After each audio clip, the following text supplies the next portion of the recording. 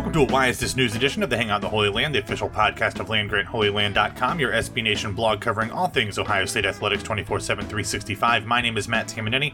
I'm one of the co-managing editors for the site, and I am joined, as always, by one of our Land Grant contributors and an editor emeritus, the lovely Buckeye herself, Bleeding Green Nation's Alexis Chase. And Alexis, I heard a little rumor that you actually watched a basketball game last night. I sure did. I mean, after that beautiful preview, I was really excited, and it was a good game to start with.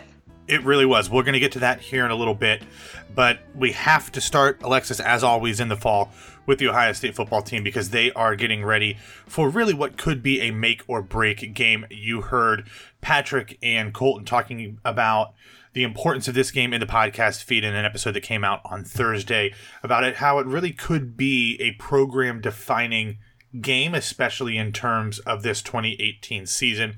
Go back, listen to that. Those guys are awesome. And I will say, they might get a lot of crap for some things that they say, Alexis, but it's kind of funny how, like, 3, 4, 5 weeks after they say it, a lot of the fans and other media members come around to their point of view. So I'm not saying that they are trendsetters or even psychic, but I'm also not saying that. So just putting that out there.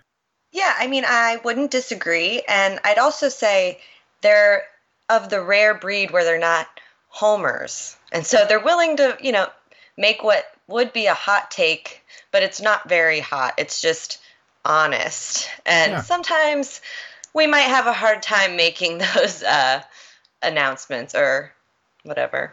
It's a tough thing to do, to criticize a team that you love as much as I know both of them do. But anyway, let's look forward to this game against Michigan State. The game will kick off at 12 noon in the p.m. Eastern Time. The game will come from East Lansing, Michigan, and will be broadcast on the Fox Television Network. Now, Alexis, there was a couple bits of news before we get to that game this week. First up, both quarterback Dwayne Haskins and offensive coordinator Ryan Day made some short lists for national awards. Haskins was named one of 16 semifinalists for the Davey O'Brien National Quarterback of the Year Award. Ryan Day was named one of 53 nominees for this year's Broyles Award, which honors college football's top assistant coach. I kind of think he probably doesn't qualify for that, really, since he was the head man for 3 games, but we'll let them decide that. But I feel like that's probably why he's among them, right? Sure. Like, if not, it's like, okay, I mean, he's been doing a good job, obviously, and being Haskins' coach and the quarterback coach. But I think him stepping in for Meyer is probably one of the reasons he's there. And as much as I would love for him to win it, I feel like that's maybe a bit of a long shot, but I'd give it to him. Yeah, especially because the offense hasn't looked so good since Meyer came back, but we're not going to get into that one on this show. But another thing with Haskins that's really interesting to keep in mind that, yes, Michigan State has an incredibly good defense. Chad Peltier did a fantastic breakdown of the advanced stats, which we'll link to in the article about this podcast in the show notes over at LandGrantHolyLand.com. But if Dwayne Haskins is able to have an above average, or even a slightly less than average game for him, Alexis, he's probably going to break the Ohio State single-season passing record. He only needs 278 yards, and then he will surpass Joe Germain's 3,330 that he had during my junior year of high school back in 1998. You know, I've been talking about writing an article about how Dwayne Haskins is the best passing quarterback in Ohio State history, literally since the first game of the season, but I didn't want to jump too far ahead, and now I think I'm behind the 8 ball on that because he's literally on the doorstep of breaking a 20-year-old passing record. And really, I mean, he's going to have at least 3 games after this, maybe 4, 5. So he really could destroy this record and put himself so far ahead in this category that it would be very, very difficult to imagine anybody surpassing that anytime soon. Sure. And I've been wrong a lot on this podcast. Full disclosure, I'm not a very good score picker, but man, was I really wrong about Haskins before the season when we did like our preview show and when I sent you all my predictions for the year. I'm pretty sure I said he was going to throw like 18 touchdowns on the season and something like 1,700 yards, and it is going to go down as my worst take of the year. I'm going to just put it up there now. I was so wrong, but I'm happy about it. I'm okay to be wrong as long as it's a good wrong. Yeah, that's a really bad pick. I know, it was so bad. I think I even asked you, I was like, are you sure you only want to pick 1,700? I'm like, yeah, that seems totally reasonable, coming in after Barrett, and Meyer's going to definitely try and run him, and he doesn't run that much. So, it'll take him a year to adjust. But no, he had 1,700 yards in not even halfway through the season. So, sure. Real bad, Alexis. Yeah. Well, we'll see what happens this weekend. I think that there's probably a pretty good shot that he gets that number probably mid-third quarter, if not before. Michigan State's rushing defense is the best in the country, so the chances of Ohio State being able to have any kind of ground game are slim to none. So it looks like Haskins will probably have to be slinging the ball around, probably short for most of the game, so we'll see what happens there. Flipping around to the other side of the ball for the Michigan State game, Brendan White, after his breakout game in relief against Nebraska, he is now listed as co-starter at the free safety position with Shaun Wade. Jordan Fuller, back from the targeting penalty that brought Brendan White into the game, is listed as the starter at strong safety. What that likely means is that Fuller will start opposite Brendan White, with Shaun Wade as the nickel safety. There was some really good coverage this week about how, with these changes and then with the corners, Ohio State's secondary has really tried to change how they are approaching wide receivers. Since about 2013, 2014, Ohio State has almost completely focused on press man coverage when it comes to pass defense. That has worked tremendously well during the Kerry Combs DBU era, Alexis. Come back. Not so much when you don't have great cornerbacks, and that has led to a lot of the big chunk passing plays that have been a bugaboo for Ohio State throughout the season. Against Nebraska, we started to see some of that changing. While they still will be in press man coverage for the majority of the offensive snaps, instead of it being 90%, 95%, it's fallen down to maybe 3/4 or 2/3 of the time that they're going to be in press man coverage, meaning that while they will be preventing the big plays from coming in, they will be allowing shorter completions underneath, more dink and dunk, chip away plays, rather than big chunk plays where they're gaining 25, 30 yards, potentially 75 or 100 or 90 yards or whatever. So I think with making that change, and then with making the change to the back part of the secondary with the safeties, with bringing White in as a starter, having Shaun Wade play quite a bit, especially as the nickel, I feel like they're finally starting to make adjustments on the defensive side of the ball that we, and especially Patrick and Colton and some of the other guys writing on the site, have been calling for most of the season. I feel like finally, after that bye week, we're starting to see them open their eyes and watch the film that we're all watching. I don't know if it's going to matter. I don't know if the talent is good enough for it to make a huge difference, but at least it's encouraging that we are actually seeing some sort of substantive changes on the defensive side of the ball.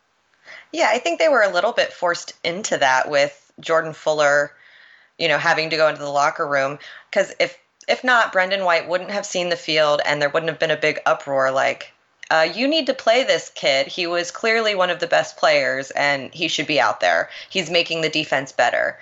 I don't think they would have done that otherwise. So I'm hoping it's a sign they're going to start making changes, but I don't know. I don't know how to feel anymore about, I love all the players. I think they're super talented, but I think that they also need to adjust their scheme to fit the talent they have. Because like you said, maybe they don't have, we don't have 5 players, DBs going to the NFL this year. That's being drafted in the first round. That's just not happening. That's not the level of talent that's there. But they're young and they just need to be developed. But they may need to adjust some of the things they're doing to accommodate what they can do. Yeah. Slowly but surely, it looks like Greg Schiano is realizing that you can't just do the exact same thing every season, no matter who you have doing it. You have to kind of make adjustments depending on what talent you're running out onto the field. So I'm optimistic that these changes can help, especially against Michigan State, because Michigan State's quarterback Brian Lewerke is not exactly a Dwayne Haskins level passer. So if they can minimize the impact even further that he has throwing the ball, and the defensive line can do what it's done for really most of the season and negate the running game as much as possible. Hopefully that will put as little pressure as possible on the linebackers to try to make tackles. So I'm hopeful about this change being a positive one going into Michigan State. I'm still just super worried about what happens in 2 weeks, but we'll get there eventually. Yeah, I don't know. I'm not celebrating right now, but I'm also not like dejected either. It's like I'm like in the middle. I don't know really what to do, but the season's nearing the end, so we'll find out soon enough. All right. So, Alexis, you're not feeling dejected. You're not feeling super excited. You're kind of in the middle. So are you going to give us a kind of in-the-middle pick for the Buckeyes and Spartans game? What are you thinking? I am. I think it's going to look somewhat similar to Nebraska. You're going to have some good plays and then some like, oh my gosh, I can't watch. What are they doing? So 36-24 Buckeyes. I still think we're going to win. I mean, it's like, the smart kid in high school that like could just float by. It's like you could do really well, but just you put could a also little effort into it. Yeah, just a little bit, and you're still going to still come out winning and you'll be fine.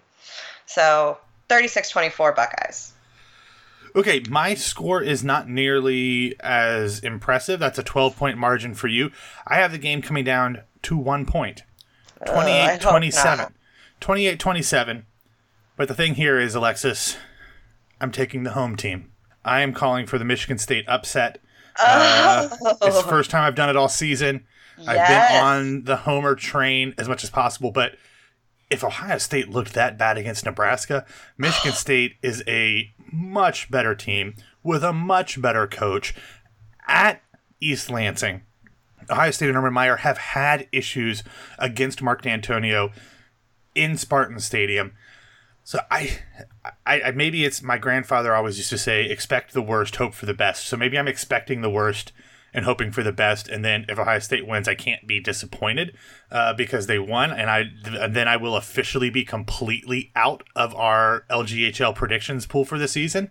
But I just don't have a lot of faith in this team playing against good teams right now. They did beat TCU, they did beat Penn State. Both of those teams have looked markedly worse since Ohio State played them.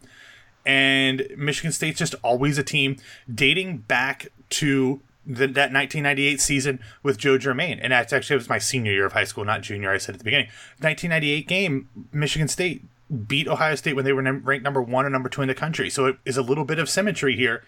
I don't like doing this. It pains me. I'm going to go cry after we're done recording. But I'm going to take 28-27 Spartans.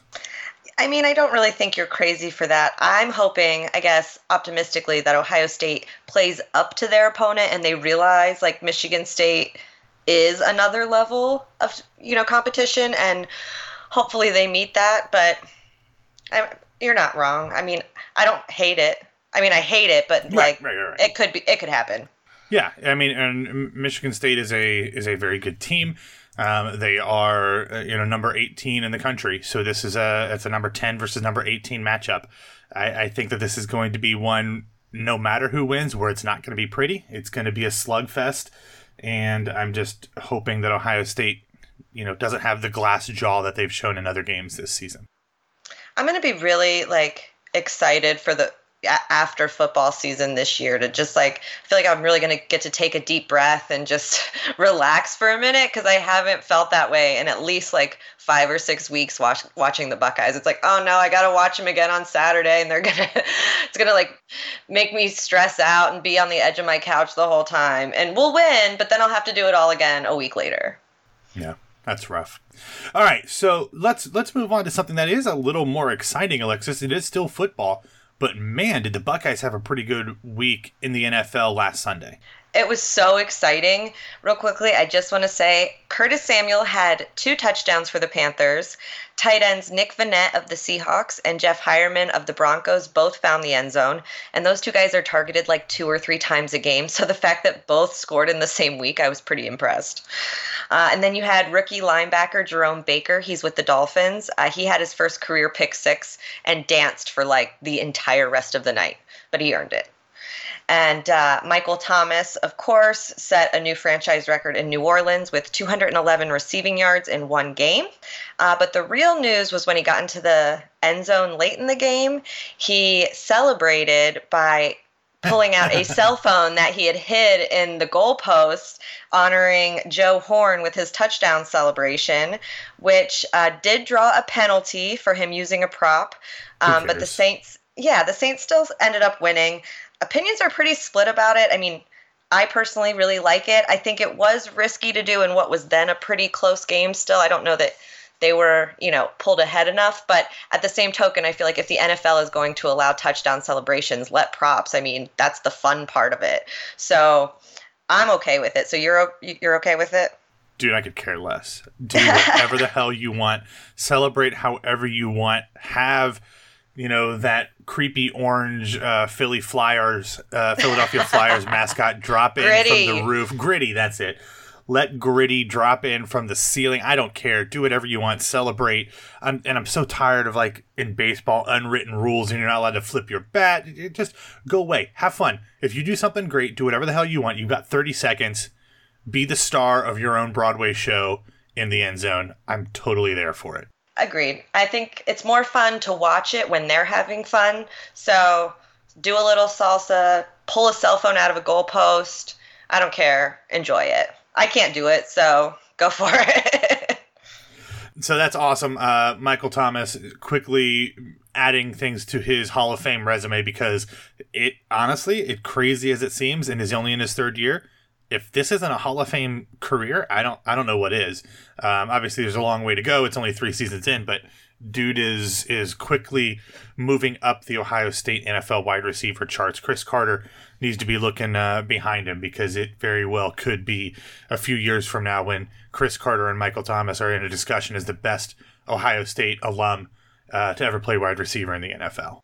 Oh, yeah, and I definitely think that Michael Thomas is the new prime example of the top wide receiver, for the younger generation of receivers. He's doing it all. Yep, he's the best. Can't guard Mike. You really can't. I mean, they literally couldn't last week. It was incredible. No. All right, so let's move from football to basketball. On Monday, just a couple days before the Ohio State men's basketball team started their 2018-2019 season, junior forward Micah Potter announced that he would be leaving the program and looking to transfer to play out his remaining 2 years of eligibility somewhere else. He is a 6'9" junior forward from Mentor. He has played in 59 games at Ohio State and averaged just 4.1 points and 2.8 rebounds per game. What's interesting is, Alexis, is that I know you haven't watched because Aaron Kraft wasn't on the team, but you're getting back in now. But Potter began both of the last 2 seasons as the starter for Ohio State, generally at center rather than forward. But in both of those seasons, he was eventually replaced by Trevor Thompson and then Caleb Wesson. He has started, I think it was 17 games. But with Chris Holtmann kind of really reconstructing this lineup to go a little smaller, and with Caleb Wesson reportedly getting into shape, and we're going to talk about how he looked in the season opener against Cincinnati, that really is the only center type player that they need on this team. They do have other wings that are as big or close to as big as Micah Potter, but a guy like Kyle Young, who's a much better shooter than Micah Potter, and then you've got freshmen like Jadon Ledee, and it looked like Potter just didn't have a spot, so he's going to go somewhere else to play the rest of his college career. And what's interesting is that Micah's younger brother Noah Potter, he is a 4-star defensive end who is currently committed to the Ohio State football program. And after the news of his brother's transfer on Monday, he did tweet confirming that he's still planning to join the Buckeyes next season. He said, quote, "For anyone wondering, I am still 1,000% committed to Ohio State. I feel like the math teachers over at Mentor need to explain to him that you can't be 1,000% committed, but that's neither here nor there." So Micah Potter's gone. Noah Potter's still coming. But Alexis, doesn't look like the Buckeyes missed Micah too much in their season opening win against Cincinnati. Ohio State had not played the Bearcats in a regular season game in almost a century, and they made up for lost time in a defensive struggle by beating Cincinnati 64-56. 4 Buckeyes were in double figures: Kyle Young, Caleb Wesson, Luther Muhammad in his first collegiate game, and C.J. Jackson. Luther Muhammad was one of those freshmen that played along with Dwayne Washington Jr. Muhammad had 11 points. Dwayne Washington played 20 minutes. He only picked up 3 points, but still, you play 20 minutes in your first game as a college freshman. That's pretty impressive. Another new Buckeye that got a considerable amount of playing time was Wake Forest transfer guard Keyshawn Woods. He played 27 minutes. He only had 4 points, but he did lead the team with 5 assists. Alexis, only 8 players actually got into the game, which is much less than I thought we would have seen from the first game. I thought Chris Holtmann would have emptied the bench, gotten more, time for some of those younger guys, but it worked as the Buckeyes held Cincinnati to 56 points. Cincinnati is not as good as it has been in recent seasons. They've had a lot of really deep runs in the NCAA tournament, but they lost a lot of players from last year. But they're going to be a good team this season. So I was really impressed by how good this team looked, especially on the defensive side of the court, because that was something that Andre Wesson, who had 6 points on the game as one of the starters, he did talk about the fact that was what this team was going to be made on this season. They didn't have the scorers like they had last year in Keita Bates-Diop or Cam Williams or even Jayshawn Tate, but they were going to be a defense-first team. So I was pretty pleased with this. This was incredibly encouraging as far as I was concerned. It was my first Buckeye game in quite a while that I've watched, but like I said, after the preview, I was excited. So my 2 takeaways, I guess, from the first game were I'm actually really excited about Musa Jallow. I think he was all over the place in a good way, and I don't know, I was impressed with him, and I know that he's like a young guy, so that's just something to be excited about. And then Kyle Young has the Aaron Craft rosy cheeks. I found my new Aaron Craft. But no, it was fun. I was excited to see good basketball and, to be yelling at the refs again through the TV. And, it's like, Ohio State basketball. I've missed you. It hasn't been gone. They more missed you. It's been gone since last season. It's been gone from my life for a few years, but yeah. I'm really into, just the whole team. It seems like they're meshing really well and have a good chemistry. I did love also that Jayshawn Tate was on Twitter just calling out the refs every single time. The refs cheating. He's like, I can't wait to be loud this season. So that should be fun to watch too. Yeah, and where is Jayshawn's over in he's playing overseas, I thought. Really? I don't know. I thought he was Yeah. Jayshawn is currently playing. He played for the Bucks in the Summer League, but I believe he is playing for the Telenet Giants, which is based in Antwerp. Antwerp, in Belgium. Antwerp, Belgium. Right, you knew that. Yeah, that one. Yeah, so good for Jayshawn Tate staying up late over in Europe to watch his old squad and yell at the refs. That's also what I'm looking forward to this entire year, is going to be watching his Twitter feed during the games. Yep. All right, Alexis, in addition to football and basketball, anything else exciting going on for the Buckeyes over the weekend? Yeah, the men's tennis team is in Surprise, Arizona on Friday for the ITA Oracle Fall Championship. Both the men's and women's cross-country teams will compete in the NCAA Regionals this weekend, beginning Friday at 11 a.m. Men's hockey is on the road against Colgate on Friday at 7 p.m. and Saturday at 4. And the women's hockey team is also on the road, and they'll take the ice against Bemidji State at 4 p.m. on both Friday and what? Oh, yeah, Bemidji. I was really excited about it. It's fun to say. And the women's basketball team will host Detroit Mercy on Friday at 7 at Value City Arena. And they're on the road for an early season test against UConn Sunday at noon. That's not a test. That's a butt kicking. Ohio State's women's team is going to be awful this year because they lost 95% of their production from last season. And UConn's UConn. So this is going to be one of those games where you hope that UConn doesn't win by 80 and that the Buckeyes score at least 20 points. I feel like, how mean is it that they're playing this early in the season? Shouldn't you have a couple months under your belt before you're forced to play UConn? It's just that sucks. Yeah. But they do play Sunday at noon, so, if you're into that. Chris Holtman's men's basketball team will try to get to 2-0 on Sunday at 4 against Purdue Fort Wayne. And last but not least, the swim and dive team will compete in the ACC Big Ten Challenge in West Lafayette on Saturday and Sunday. Man, they even got the ACC Big Ten Challenge for swimming and diving, huh? Who knew? Yeah. I learned today. There you go. And knowing is half the battle. It is. All right. Well, thank you so much for listening to this Hangout in the Holy Land episode. You can find all episodes of the podcast on landgrantholyland.com, SoundCloud, Apple Podcasts, and wherever you get your daily dose of podcast goodness. You can follow this very show on Twitter at HolyLandPod. You can follow me on Twitter and Instagram at BWWMatt. I just got back from a work trip in New York City, so I've got a ton of really super exciting Broadway content over there, so check that out. You can also follow Alexis at Lovely Buckeye on those same social media platforms. You can follow the site at LandGrant33 on Twitter and at LandGrantHolyland on Facebook. Guys, it's a noon game. It's going to be a rough one, so be prepared, buckle in, wear your favorite... Wear your lucky Ohio State jersey, paint your face, do whatever you have to do, because it's all hands on deck for this Michigan State game. Of course, as always, enjoy the game, and go Bucks. Go Bucks!